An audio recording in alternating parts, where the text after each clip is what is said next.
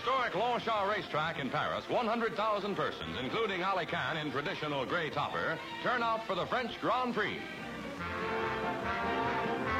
And they're off. A bulky field of 22 is entered in Europe's richest race for 3-year-olds. Northern Light, a 7-to-1 betting choice, leads the pack as the cream of the continent's thoroughbreds thunders past the stands for the first time.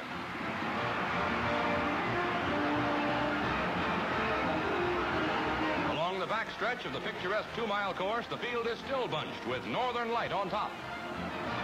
In the drive for the wire, Flute Enchanté, running second, makes a determined closing rush.